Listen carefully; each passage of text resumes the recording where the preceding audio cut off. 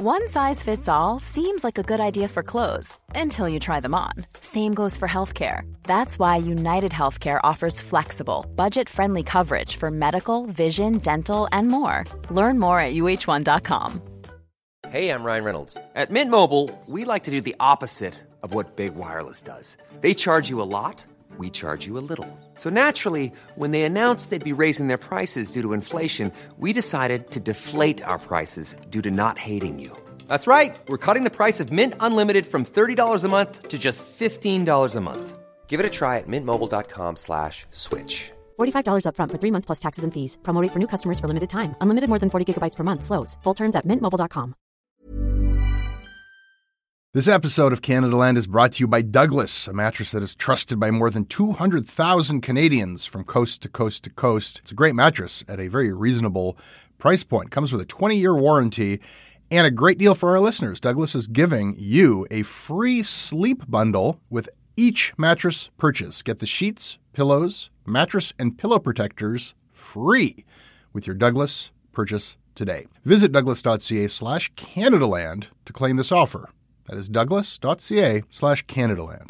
Hey, I need you to pay close attention to this message. It is not an ad. This is about Canadaland, and this is about you. You need to know that the news crisis is about to get a lot worse. You've heard about the layoffs. We're about to have news closures, and it's very likely that we're going to be seeing the defunding of the CBC. Where are you going to get your information from? What can you do about this?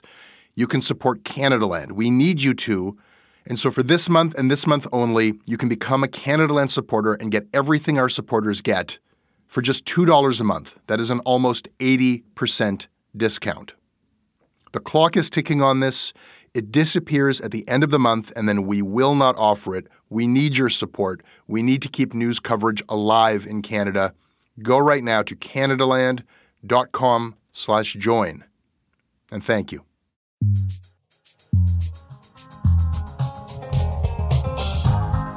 Robert Jago, who has been exposing the social media mistakes of many candidates in this election on his site, Some Random Political Blog. Welcome. Thank you. Simran Sandhu, who has been exposing the social media mistakes of other candidates on his site, True North Times. Hello as well. Thank you. Hi. Both of you join me from Montreal. Welcome to Shortcuts. Thanks for having me. Thank you. This episode of Canadaland Shortcuts is brought to you by Jody Berland, Michael Kozica, Matthew Canner, Uriah, Charlotte Dandy, Milan Gokail, Tara Cortrice, Ansel Schmidt, and Peter Burton. Peter, why did you decide to be awesome? Because I believe investigative journalism and critical thinking are essential to meaningful political discourse in Canada. The entertaining dialogue also doesn't hurt. This episode is also brought to you by Canadian Journalists for Free Expression. CJFE, this is a group that does big things like their current charter rights challenge against Bill C-51.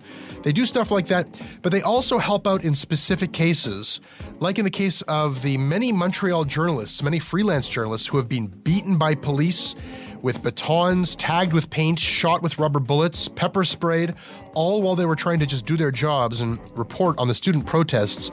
Tom Hennifer, who runs CJFE, was able to intervene and organize kind of a peacemaking conversation, a meeting between the journalists and the Montreal cops. Here's what he told me about that. We sat down, we had an incredibly productive meeting where the journalists, basically they agreed that they would follow every police order, no matter whether it seemed justified or not, when they're on the ground.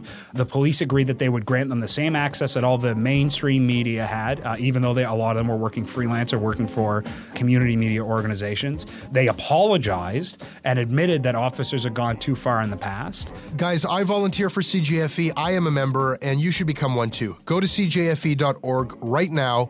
Click Become a Member. Find out about the perks and pub nights with journalists and the annual review, all of which you will get when you join me and become a member. Do it. This episode is sponsored by BetterHelp. It's amazing the things that we tell ourselves to talk ourselves out of getting help. Anybody who's actually gotten help knows that the process of getting things off your chest, of taking your stressors, your problems, and just like not letting them be bottled up, working through just conveying them to somebody, half of the battle is just doing that. You unburden yourself. And you know what? If you have a real mental health professional, no, they don't have magic bullets or magic words that make it all go away. but often they can help you see things a little bit differently and guide you to strategies or tools or to a new perspective that actually does help. As the largest online therapy provider in the world, BetterHelp can provide access to mental health professionals with a wide variety of expertise in mental health. Because you listen to this podcast, you get 10% off of your first month at betterhelp.com/Canadaland. That's betterhelp.com/Canadaland.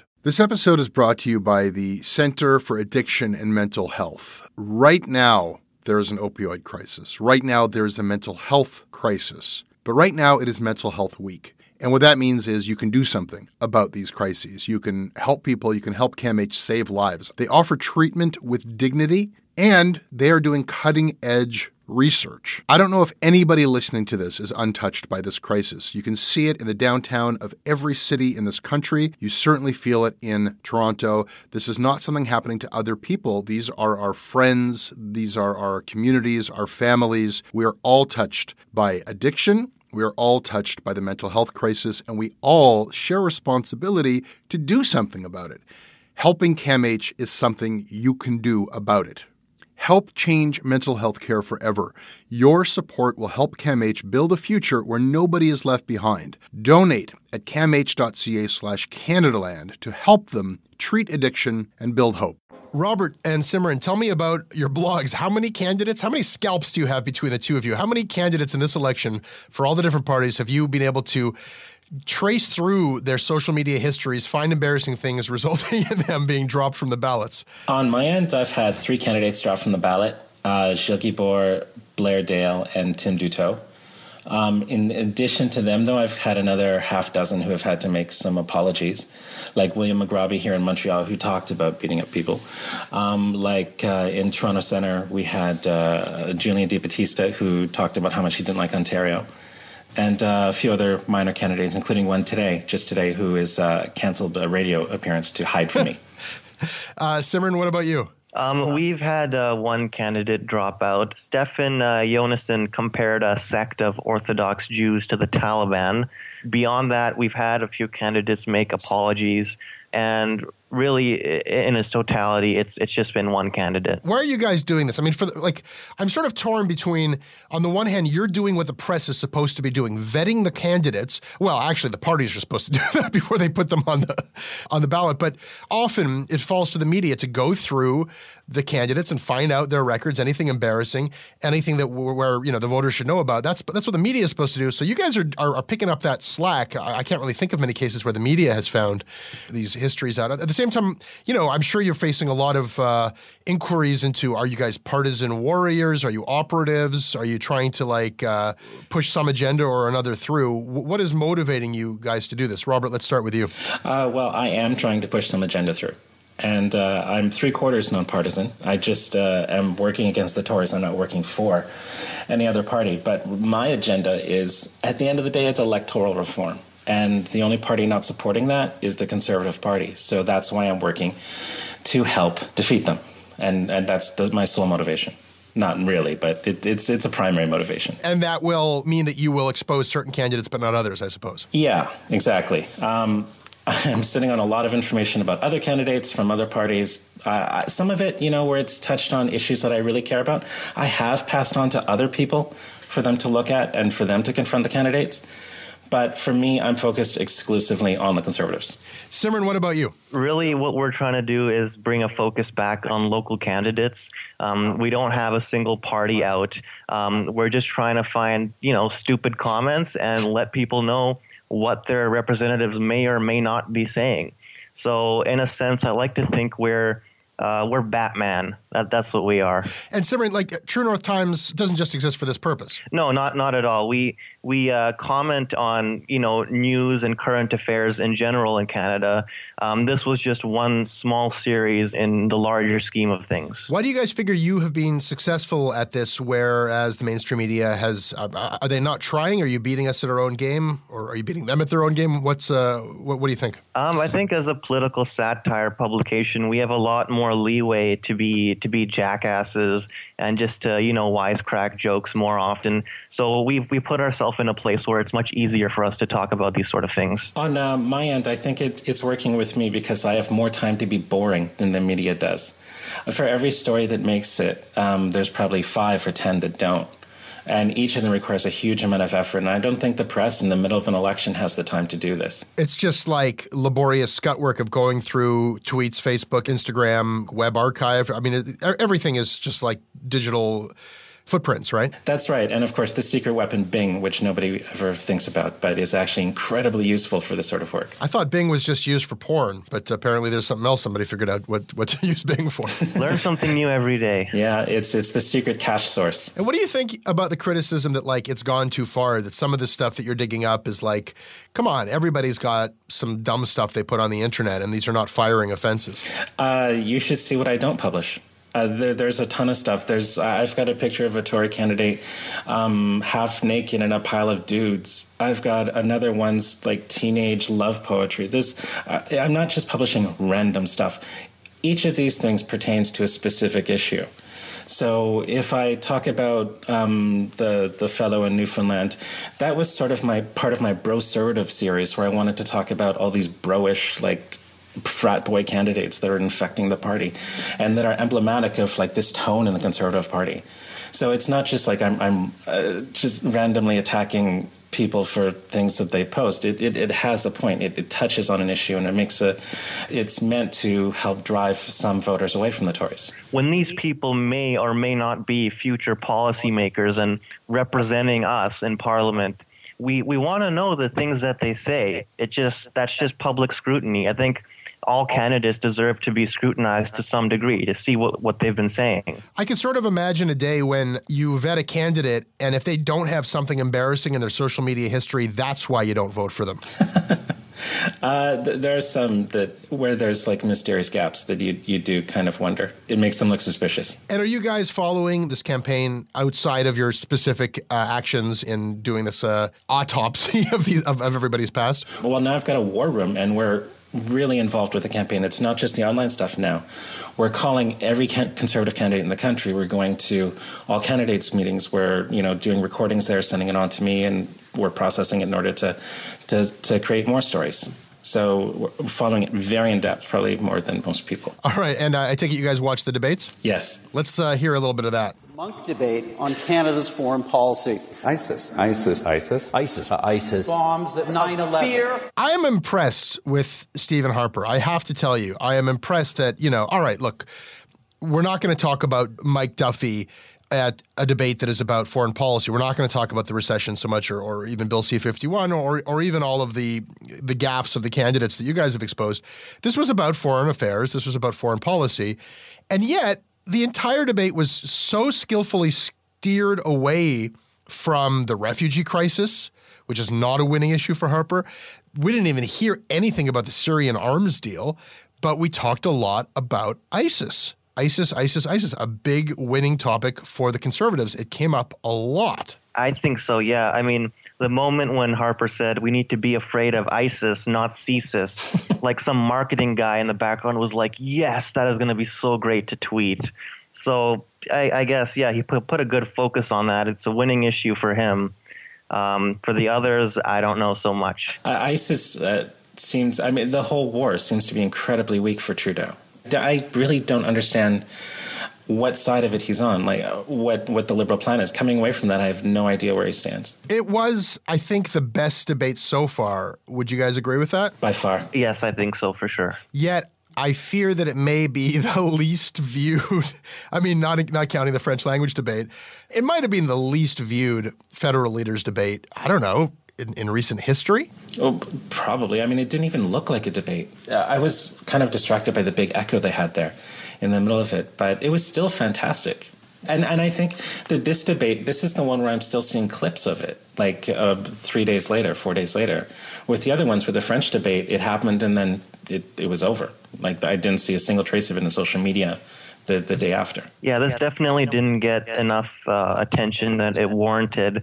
All you see of the clips now are just, like 90s sitcom laughter at various zingers, but that's about it. Yeah, there was, the question to Trudeau, how he's going to deal with Vladimir Putin, and then the crowd actually laughed at him. I got a chuckle when they were talking about how this, this sold-out event, and then you see the crowd, and there's like empty seats. The crowd seemed to be very much receptive to Stephen Harper. And following along at home and watching it and reading all the tweets, you can really get a sense that everybody's talking about this. But then I look over at the trending topics.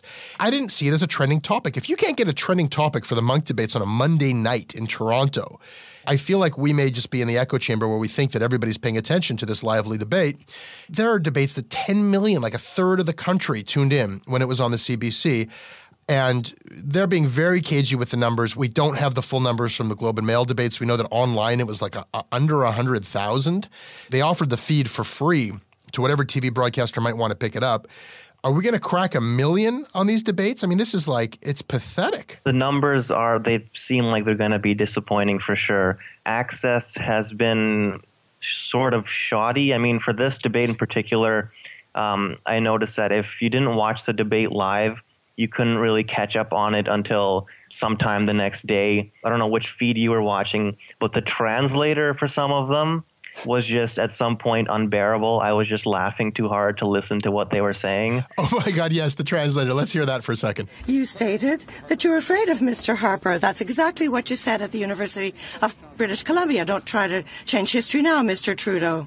Our government has done much. I mean, and that's when they bothered to translate it, because the translator I was listening to took a break somewhere in the just like the South African translator, and everything was okay. He was fine, and then all of a sudden, this flustered woman started translating, and it was like she was auditioning for Macbeth at a local theater. It was just hilarious. It was sort of surreal to hear the talking points sort of screamed back at us, sort of in a panicked tone.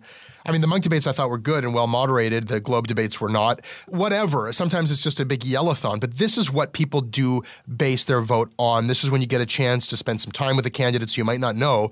And it's after Labor Day. This is when it's supposed to happen. And if you compare a wider electorate where you had 10 million people in the past, and I swear to God, I'm putting my money on under 1 million for these debates, that is just a tragic turn for our democracy to take. And yes, this is something that I think was very strategic on the part of Stephen Harper in snubbing the broadcasting consortium, moving it into these little niches of CPAC and online streaming, which, nobody's parents know how to view it that way. But then the feeds were offered for free by the Globe and Mail, by Munk, to any broadcaster that wanted to air it. The CBC chose not to broadcast a national leaders debate, 2 national leaders debate. They could have put it on screens across the country, and the public broadcaster said, no, we're going to air a documentary about exotic pets. Or with the Munk debates, they said, no, we're going to show the Murdoch mysteries. And I just can't, how does a public broadcaster make that decision? It's just baffling to me. It is sort of baffling, but for the record, Murdoch Mysteries is my guilty pleasure.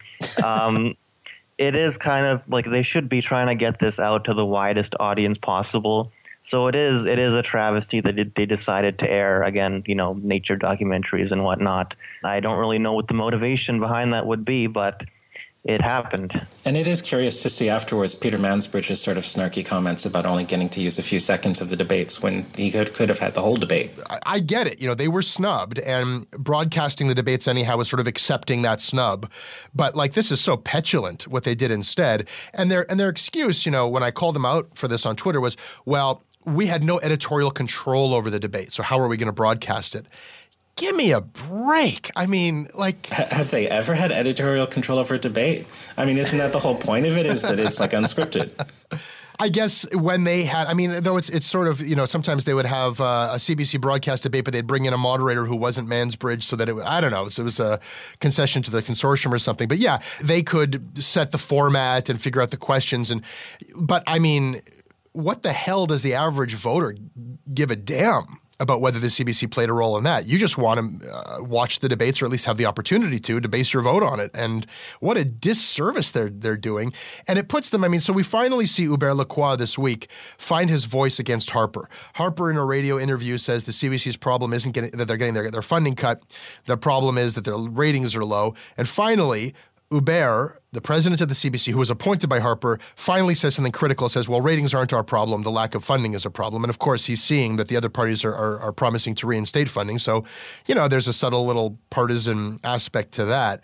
It so compromises their position to the friends of the CBC, to all their many supporters around the country, when they just are choosing not to do their duty. There just is nothing of such clear public importance as the debates to take a pass on. It is a letdown. I mean, if you're a public broadcaster, this is a part of your duty, whether you need to swallow your pride and air something that you don't have editorial control over or not.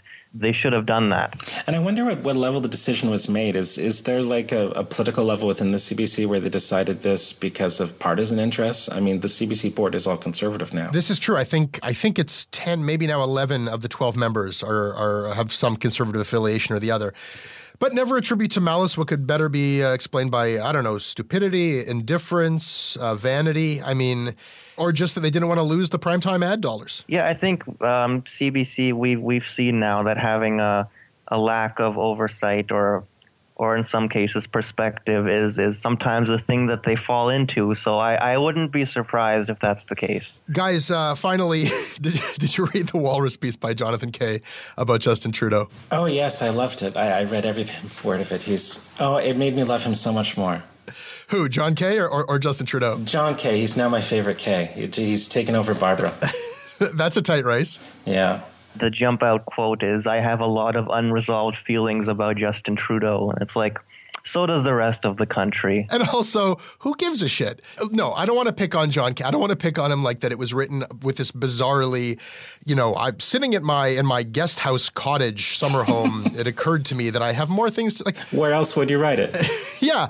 The fact that you're writing about Justin Trudeau would hopefully you have some things to say about him, but please tell me which of your many properties you wrote about him from.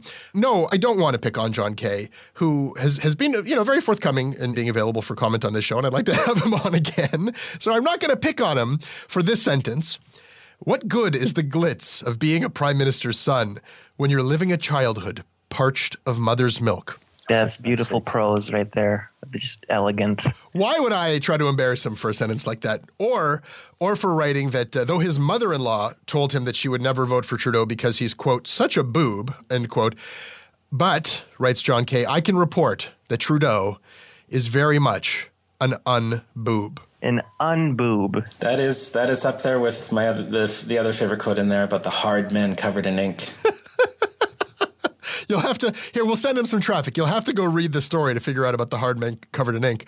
I am not here to police his writing. I mean, we all try to write well. Sometimes it works out and sometimes it doesn't. This is not my role. I'm not here to say nasty things about John Kay on that basis. But, guys, the line that I have to take issue with is where John Kay protests. When I appeared on TV or wrote about politics, I critiqued Trudeau as I would any other politician. So here's John Kay writing about how, even though he was hired to ghostwrite, research, interlocute, basically help Justin Trudeau out with his autobiography, with his memoir, even though he was a hired gun on that book, and also the editor of the comment section of the National Post.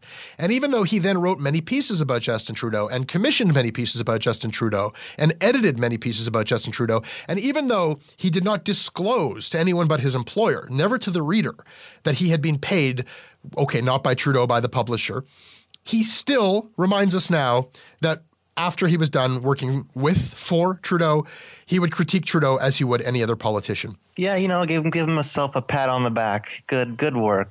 He's made us all do something really terrible. We all are stuck in this position where we have to agree with Ezra Levant. It's true. That Ezra Levant was entirely right on this. Ezra Levant, maybe not in the vociferous kind of give me John Kay's head on a platter. I don't think that this is something that we need to flay Jonathan Kay for. And I don't think that it makes him a partisan warrior for Justin Trudeau, though his warm feelings for Trudeau really do come across. But obviously, that's something he should have told everybody about. I mean, obviously, that's a conflict of interest. And yes, it is a problem. And no, it was only when the book came out and Jonathan Kay was thanked in the book did he say, yeah, I had a role in writing this book. I mean, please John Kay, I beg you. Just you know, I shouldn't have done that. Next time I'll let you know. Yeah, exactly. It doesn't just make me question how he covers Trudeau. It makes me question how he covers anybody in his social class. Just from the tone of this thing is insane. Yeah, tell me more about that. That's an interesting point. Well, I mean, it's just this article screams white bread. The talk about the absentee mother, like that's some sort of like amazing life trauma that he's never heard of before. It's half the country lives like this. And then talking about like how he pulled himself out from these horrible 24 Sussex $1 million bootstraps and didn't become a self-pitying loser, but instead an international playboy. It's amazing. That's the part that came back to me like again and again and again. Yeah. Was it just me, or did you guys get the feeling that he was like writing around something? Like, did you get the sense that there was a suggestion in there that we should give Justin a pass because, like, you know, his mom and Mick Jagger? Like, was there like an element of slut shaming of Margaret Trudeau? Did you pick that up? I did. The part about the Yo Mama taunts. Yeah. You could see where he was trying to maybe lead the reader towards. He was trying to get us, without saying so, he was trying to get us to think about Margaret Trudeau and Mick Jagger and be like, come on, Canada, if your mom was sleeping with Mick Jagger, don't you have some sympathy for this guy? Not really, no. But yeah, he was talking about like the kids would show him like the full color gloss of his mom amidst the Rolling Stones. But you know what? I mean, other people have worse stuff. I would love to show my friends full color glossies of my mom hanging out with the Rolling Stones, by the way. I think the gist of it, though, is that life is hard, and we should be amazed at his courage to stand up against this adversity. I'm just like with Jonathan Kay. Have you read him before? I'm just amazed that he has all this sympathy for the travails of Justin Trudeau, but none for like First Nations people in anything he writes. Yeah, that is a fine point as well. That there is a feeling of like bonhomie with like a connection between Justin and like he's got this humanity. He's imploring us to feel the same humanity. But yeah, that's absent from a lot of the opinions we get from John Kay. Yeah, the whole thing reeks of classism. Like just from head to toe. And just the takeaway is that Justin Trudeau is motivated by wanting to be liked. And what else? Does he obey the laws of gravity too? I mean, he's a politician, for Christ's sake.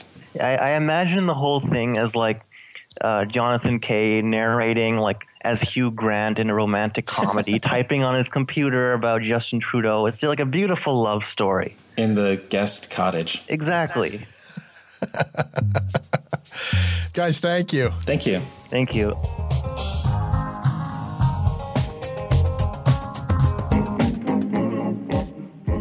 That's your Canadaland Shortcuts. Hope you enjoyed it. You can always email me at jesse@canadalandshow.com. I read them all. I respond when I can. I'm on Twitter at Jesse Brown. Robert, where can people find you? They can find me on my blog, rjjago.wordpress.com, or they could search for some random political blog. Simran, how about you? I'm at truenorthtimes.ca, on Twitter at TheTrueNorth, and if you want to follow a self-deprecating comedian, because there's not enough of those, at Simran_Sandhu. Our website is CanadaLandShow.com. Our crowdfunding site is Patreon.com/CanadaLand. This show is produced by Katie Jensen. The next episode of Canadaland will be up on Monday. The next episode of Canadaland Commons will be up on Tuesday. If you like this show, please support it. That's all the time you had. Planning for your next trip? Elevate your travel style with Quince. Quince has all the jet-setting essentials you'll want for your next getaway, like European linen, premium luggage options, buttery soft Italian leather bags, and so much more. And it's all priced at 50 to 80% less than similar brands. Plus, Quince only works with factories that use safe and ethical manufacturing practices. Pack your bags with high-quality essentials you'll be wearing for vacations to come with Quince. Go to quince.com/trip for free shipping and 365-day returns. Hi, I'm Daniel, founder of Pretty Litter. Did you know cats tend to hide symptoms of sickness and pain? I learned this the hard way after losing my cat, Gingy. So I created Pretty Litter, a health monitoring litter that helps detect early signs of illness by changing colors, saving you money and potentially your cat's life. Pretty Litter is veterinarian developed, and it's the easiest way to keep tabs on your fur baby's health right at home. Go to prettylitter.com and use code ACAST for 20% off your first order and a free cat toy. Terms and conditions apply. See site for details.